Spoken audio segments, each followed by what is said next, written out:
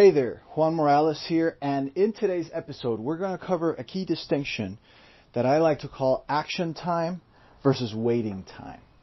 And it's something that's extremely useful for entrepreneurs and business builders and anybody who's really trying to achieve something, because it overcomes a sticking point that a lot of us get caught up in that took me a long time to overcome, and that has taken a lot of my students and clients a lot of time to overcome as well. And this is kind of what to look for and how to change it.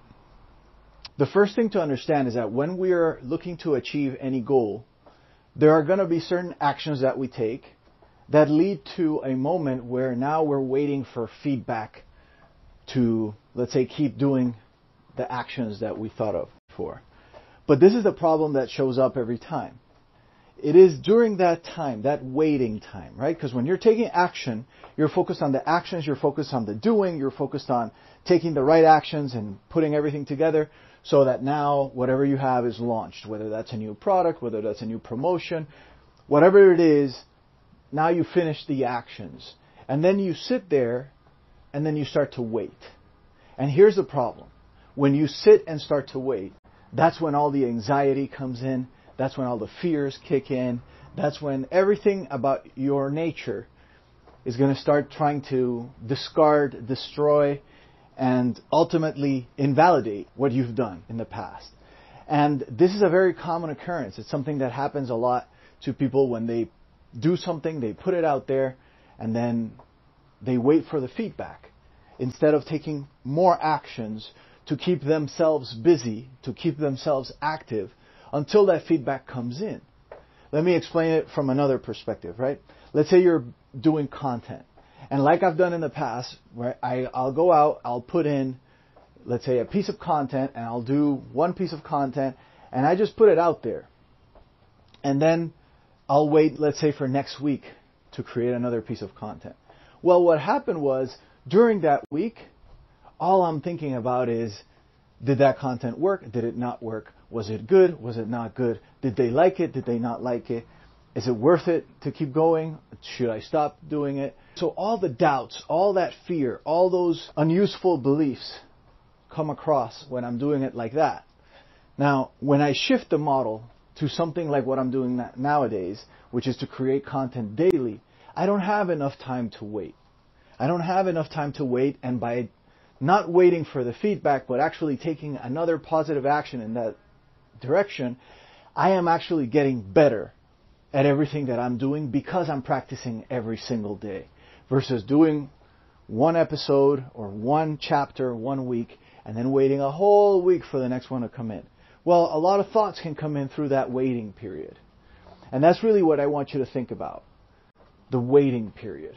If you give yourself a waiting period where you don't have anything to do and you're just going to sit there and wait, guess what? That's when all these doubts, all these fears, and all these anxieties are going to come in, and they're going to set up shop. And they're going to do so very quickly when you're in that mode.